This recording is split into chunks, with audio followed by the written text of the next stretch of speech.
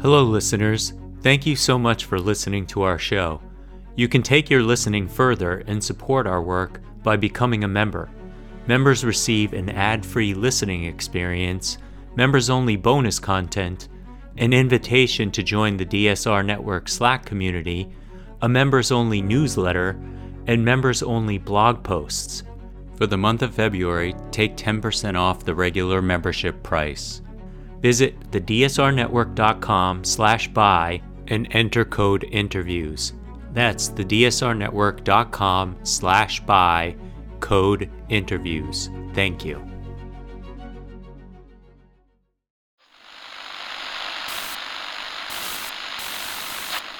Nine, 12, 10, 28, 2, 23. This is Deep State Radio, coming to you direct from our super secret studio in the third sub-basement of the Ministry of Snark in Washington, D.C., and from other undisclosed locations across America and around the world.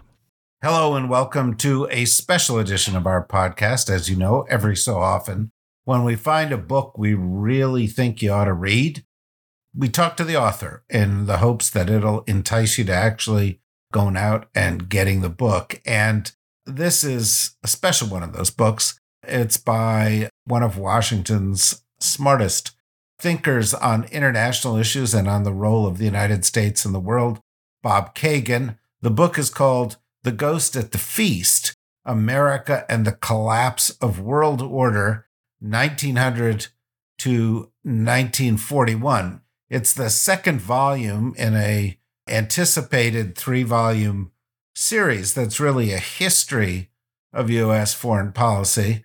And Bob, while I know it's probably been a struggle to get this far, I remember talking to you a few years ago about this, and to think that you're 2/3 of the way through it already is real impressive to me. So congratulations. Well, thank you. Given that it takes me about 12 years to write one of these books, I'm glad that's fast enough for you. My wife would differ. Well, look, I think that given how good this book is and how important the perspectives in it, waiting 12 years for the next volume does not seem to be excessive.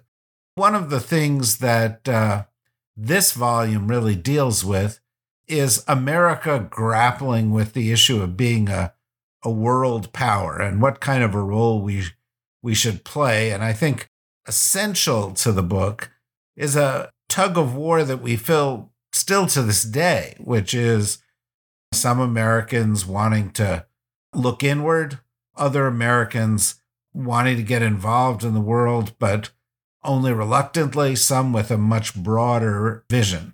Over the course of this period that you're talking about, how does that evolve? I think it's perfectly understandable when the United States really became one of the most powerful, certainly one of the richest countries in the world and one of the most potentially powerful countries in the world by the end of the 19th century. Americans still lived in a world that required very little of them. There was a kind of a world order then. We would even call it a liberal world order, but it was basically supported and engineered by Great Britain, which controlled the seas at that time and was really the strongest empire in the world and was very much interested in free trade, free markets, and a generally liberal approach to the world. And the United States was one of the great beneficiaries of that order. And I think Americans therefore grew up, when America became powerful, Americans didn't think they had a particular role to play with their power. Historians tend to talk about the United States becoming a, quote, world power at the beginning of the 20th century, especially after the Spanish-American War. But as I discovered reading contemporary accounts at the time, I ran across a very popular journalist who said that world order had not been on the menu, world power had not been on the menu, and that Americans really didn't look for that role. And in a sense, it was thrust on them by the collapse of the British world order, by the rise of Germany and Japan, and by ultimately World War I, which revealed an important and inescapable reality, which was that the United States really held the balance of power in the world. Wherever the United States decided to throw its weight in a conflict, it was going to wind up helping one side win, which is what happened in World War I and ultimately in World War II and ultimately in the Cold War. And here we are today.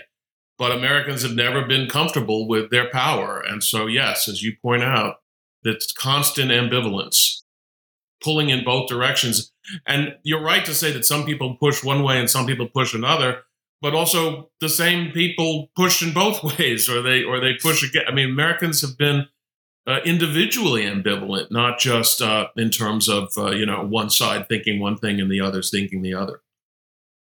Yeah, and an example, I think, in that might be Woodrow Wilson, who figures prominently early in the book, who resisted getting involved in the war in Europe in the first few years of World War I, but by the end of the war was advocating a League of Nations, a role for the United States, an international order, to the degree to which he's kind of thought of as an internationalist, in addition to being, as we've discovered, a racist and a bunch of other things.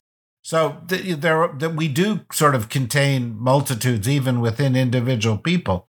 It seems one of the tensions has to do with the motivation for our involvement in the world. Initially, in the early days of this country, it was seen as for commercial purposes. That when George Washington, Thomas Jefferson talked about foreign entanglements, it was often in that context. But by the time you get to Teddy Roosevelt, and by the time you get to World War I and World War II, there is a kind of a moral or ideological component to it, a sense that the United States has a mission to advance in the world. How did that evolve? I've read your book. I also read a couple of other things that talking about the U.S. and the Philippines as having promoting a Christian worldview element to it. Is this a theme that runs throughout?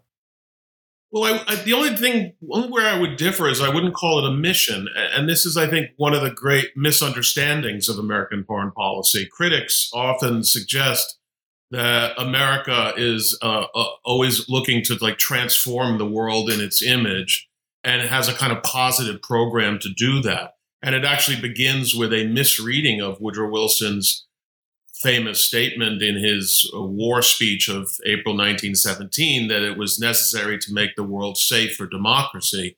Many people take that to mean that he wanted to spread democracy everywhere in the world. And that was not what he was saying. What he was really saying was he wanted to protect the democracies that then existed against the real challenge that came from an autocratic, militaristic government like the German government, Imperial Germany. And I think that is the key. It's not that Americans are on a mission. They're not actively seeking to change the world. In fact, they would love to pay no attention to the world whatsoever. But what happens is when they start to perceive that there is a major threat to not necessarily their security, but to the security of, let's call it the liberal world, the democratic world. Walter Lippmann called it the Atlantic community. At the time, today we would include Asia in that as well, that when Americans perceive a significant threat to liberalism and democracy in general, they have been pulled out and actually thought it was important for them to prevent that from happening.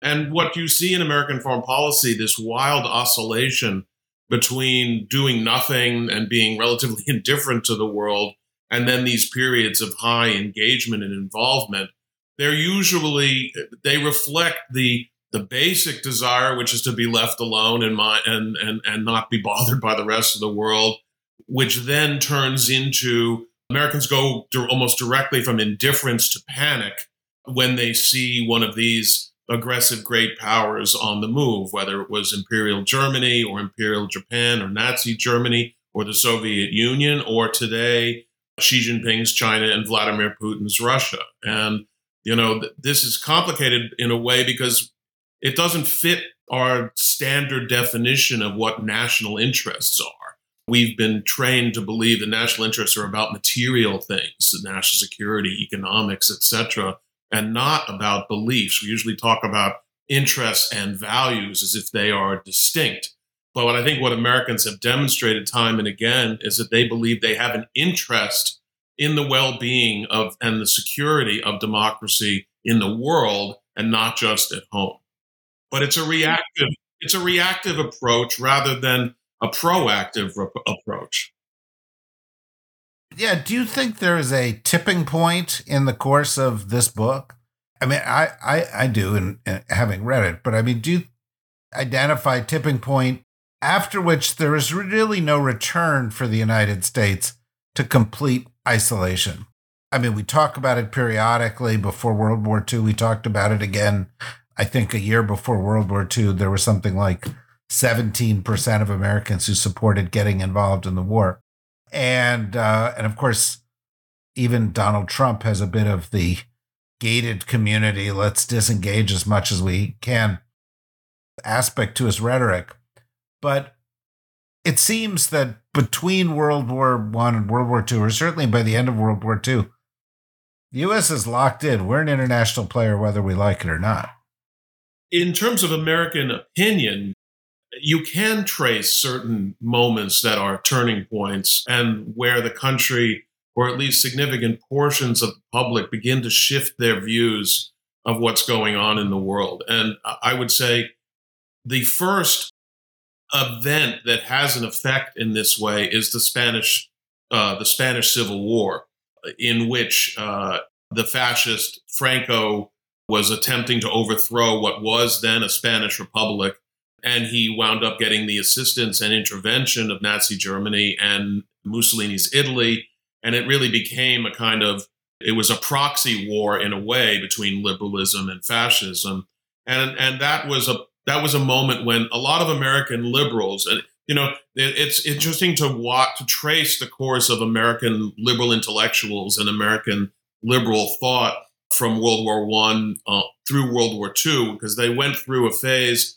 In World War I, liberals were very enthusiastic about intervention. Walter Lippmann and John Dewey and others were supportive of intervention in the war. Then they were disillusioned by the consequences of the war and the peace that followed. And so they turned away from intervention entirely. Lippmann became a quote unquote realist. People like Reinhold Niebuhr became like a Marxist, and they all went away. But then again, back in the 1930s, when fascism is on the rise, liberals changed their mind again. And the Spanish Civil War was one of those turning points. But I think what you may be referring to, having read the book, is I want to argue that the events of 1938, and particularly in Germany, what came to be known as Kristallnacht, which was the sort of the pogrom against Jews in Germany, which led to the smashing of stores and the raiding of homes and really horrific destruction of the Jewish population in Germany, that had a huge impact on American opinion, because until then, I think Americans sort of viewed Hitler and Germany as, maybe not our kind of guy, but not necessarily a big threat. And it was interesting that what made them decide that Germany was a big threat was not Munich, the Munich settlement, in which Britain and France essentially gave away Czechoslovakia. That was the Ukraine of our day, in a way. And basically, they just gave Czechoslovakia to Germany rather than have a war. Most Americans were sort of indifferent to that. Franklin Roosevelt publicly praised Munich.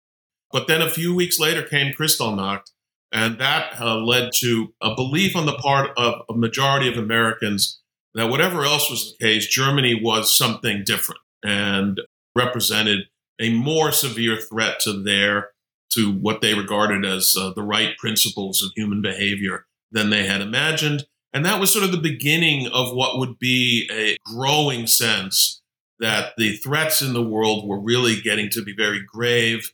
The threats to democracy, not just to American security, which was not really a threat, and that was a key turning point. So let me ask a question, and it may not be a fair question to ask, but you end this book and the focus of this book at 1941.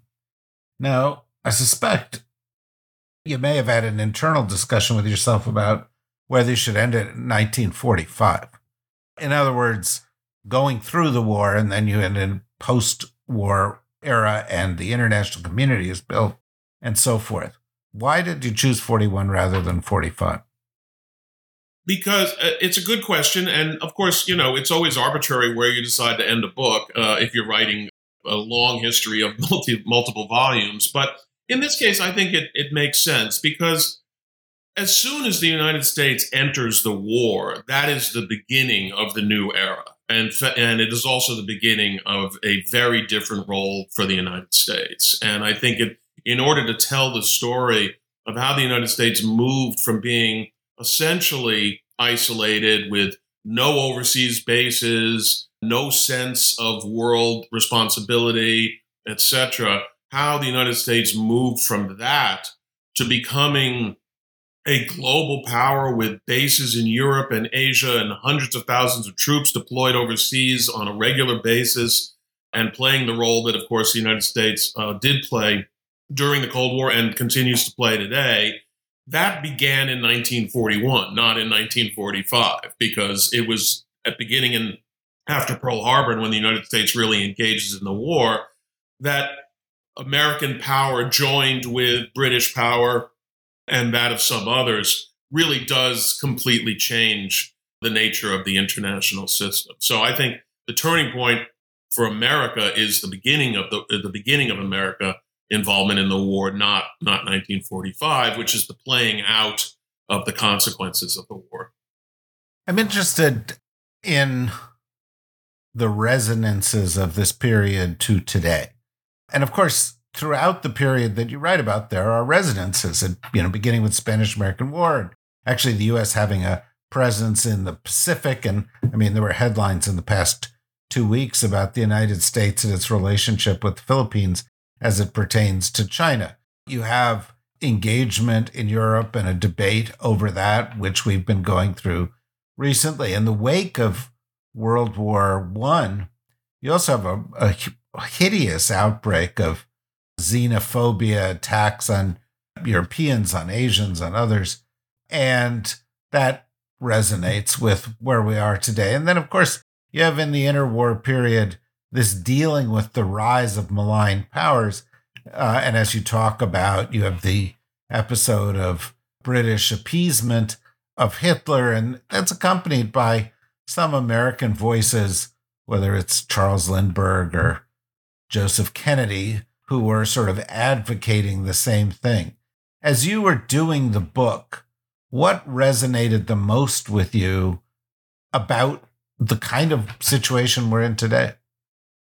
Well, it's been a kind of odd experience because, as I say, I basically started this book back in 2000, let's just say 2008 or so, 2009, and obviously, and then wrote it over the next 10 to 12 years, long before obviously the Ukraine invasion and the kind of debate that we're now having as a result of concerns about China and concerns about Russia.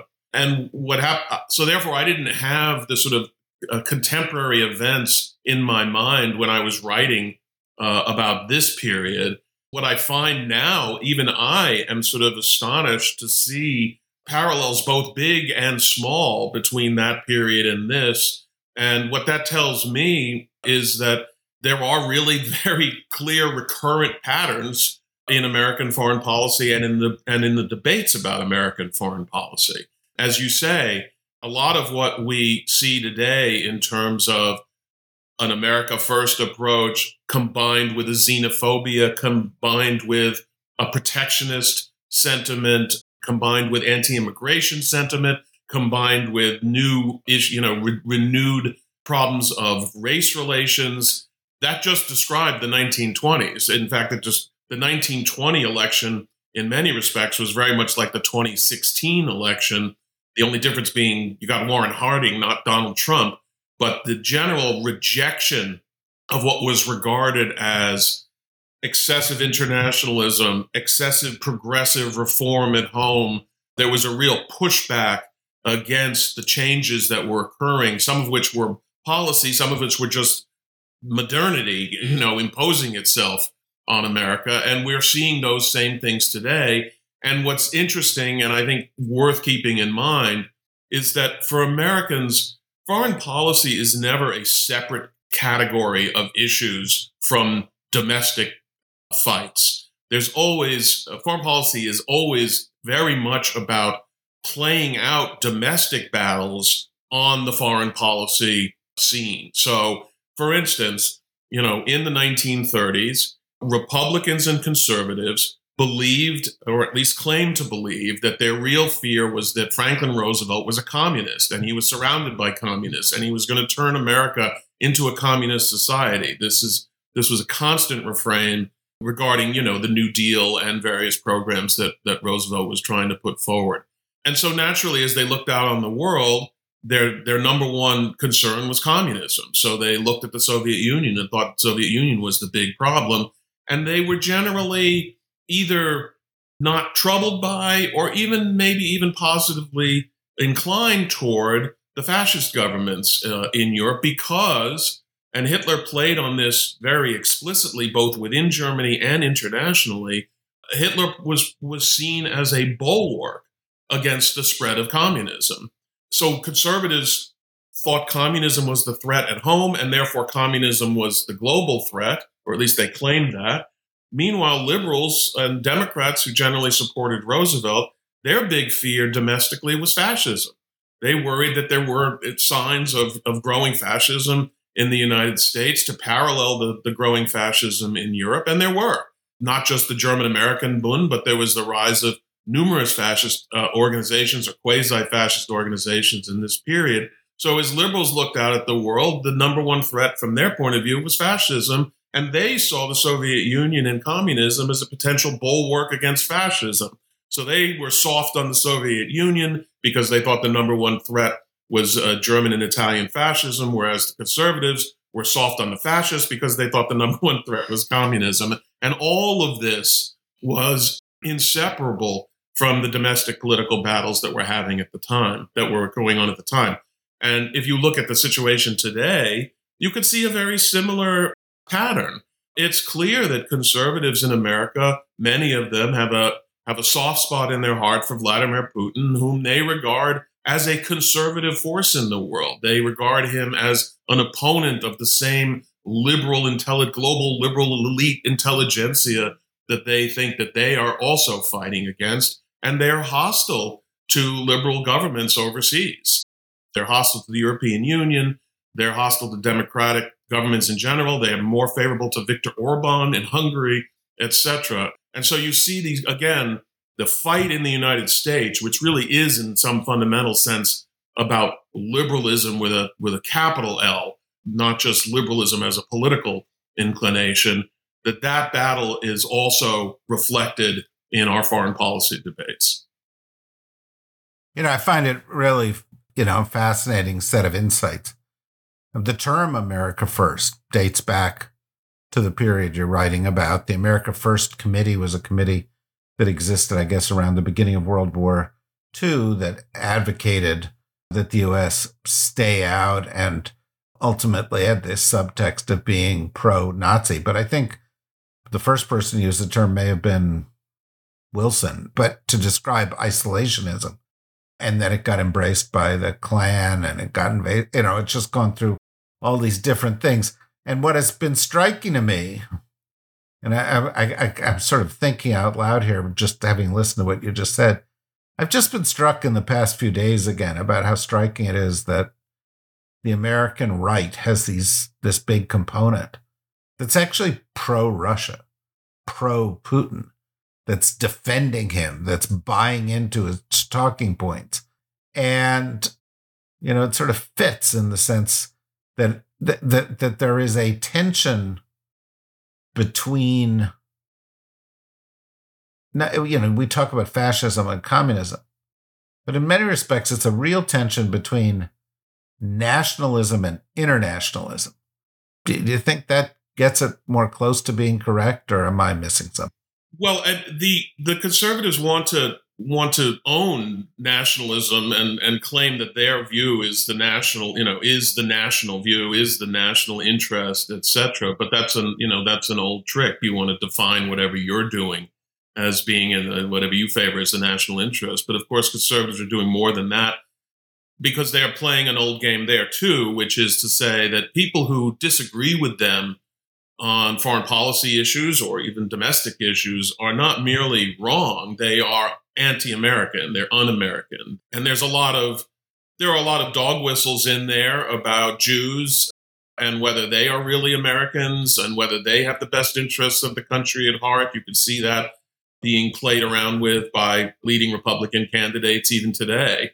And so it's an old trope to say we are interested in in defending America, not in defending some global liberal order, which they portray as being a kind of conspiracy of the elite to keep down the average American. And again, that the idea that there are these vast conspiracies of plutocrats and communists and Jews, etc., was a constant refrain in the 1930s in conservative circles. It was a major element of Father Coughlin, the famous radio priest of the 1930s. Those links were the ones that he made: communism, warmongering, Jews, etc. Charles Lindbergh got into trouble for saying that Jews were trying to force the United States into war for reasons that were, quote unquote, not American.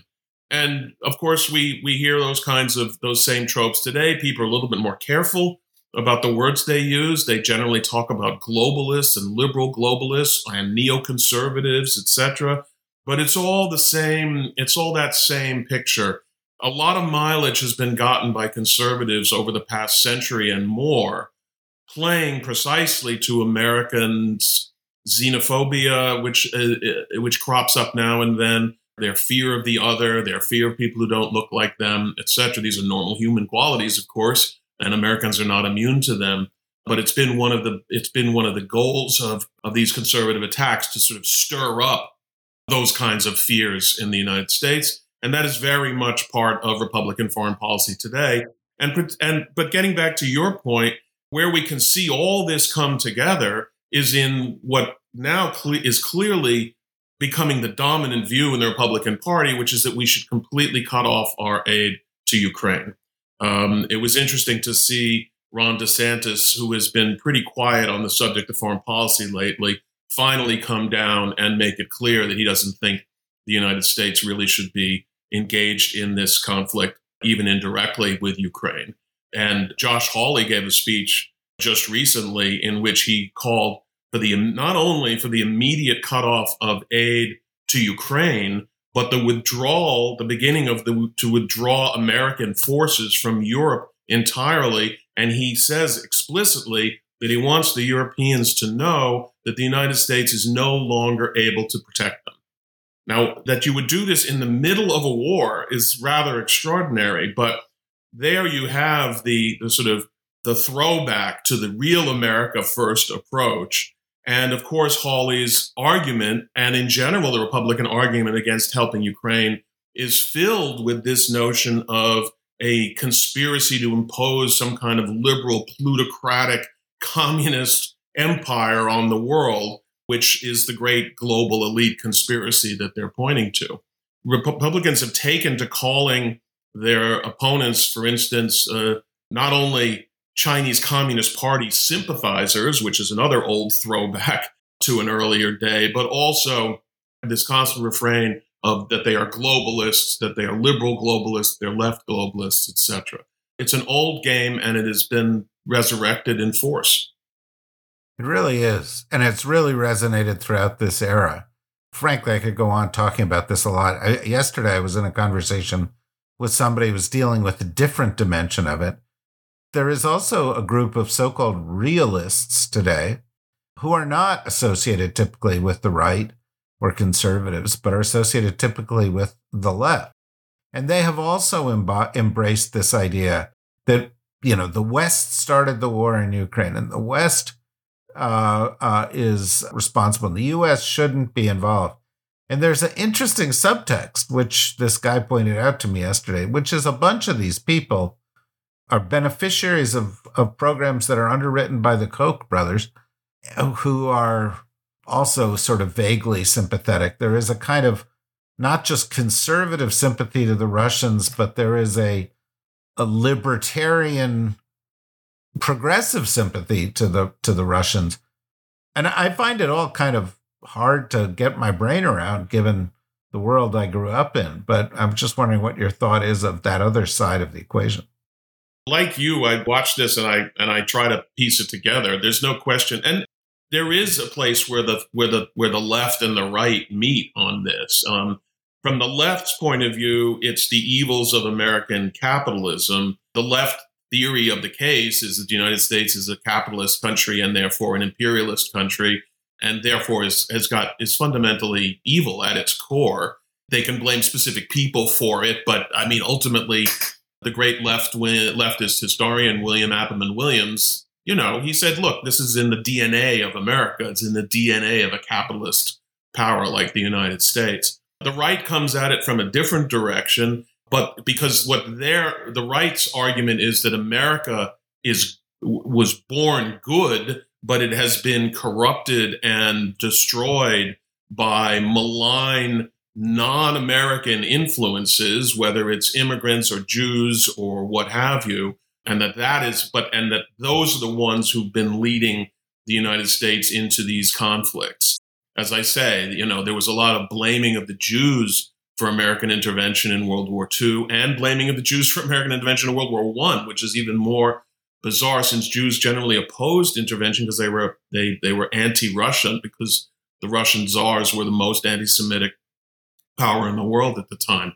But this is, it's a common refrain to suggest that our basic true Americanism has been poisoned by these outside influences. Now, and yes, right now, people like Hawley and Trump and others, by the way, all of whom supported the Iraq War thoroughly at the time, now want to go back and say, you see, those neoconservatives got us into the war. And that's also a left-wing trope that they are borrowing, even though factually that's not the case. If you haven't done it already, you should get the great professor and historian Melvin Leffler on. He just has a new book on the Iraq War, which is far and away the most serious, balanced historical account of what happened, and actually addresses a lot of the myths that both the right and the left have made common currency. It's fascinating. And it's a reason that I wanted to talk to you, because this book, and the book is The Ghost at the Feast, America and the Collapse of World Order 1900 to 1941, is rich with themes and discussions that resonate with today. And that, in fact, it is very hard to understand what is going on in the United States today, in our foreign policy, in our politics of our foreign policy, without understanding the roots of these things and how deep they are in terms of America's isolationist impulses, America's xenophobic impulses, America's nationalistic and even racist impulses, and America's better impulses in terms of promoting democracy and our values and seeking peace by finding common cause with other nations. And this is all a story that doesn't just occur once in the course of this 41-year period you cover here. It happens over and over and over again. I think people need to read this in order to understand it. And if they do, then I'm absolutely certain that they, like me, will be willing to wait 12 years for the next book. Okay, well, I'll try to pick up the pace, but thank you very much. Well, it's a great book. I have the highest regard for you, and it only went up even further still upon completing this. Congratulations again on the book. I encourage everybody to get out there and to read it, and hopefully we will have you back on sometime soon, Bob, to talk about some of these other more contemporary issues and provide you with a break from Volume 3. Well, thanks so much. I appreciate it. Thank you very much. Thanks to everybody for listening. We'll be back with another podcast, well, probably just tomorrow, because we do them almost every day. Bye-bye.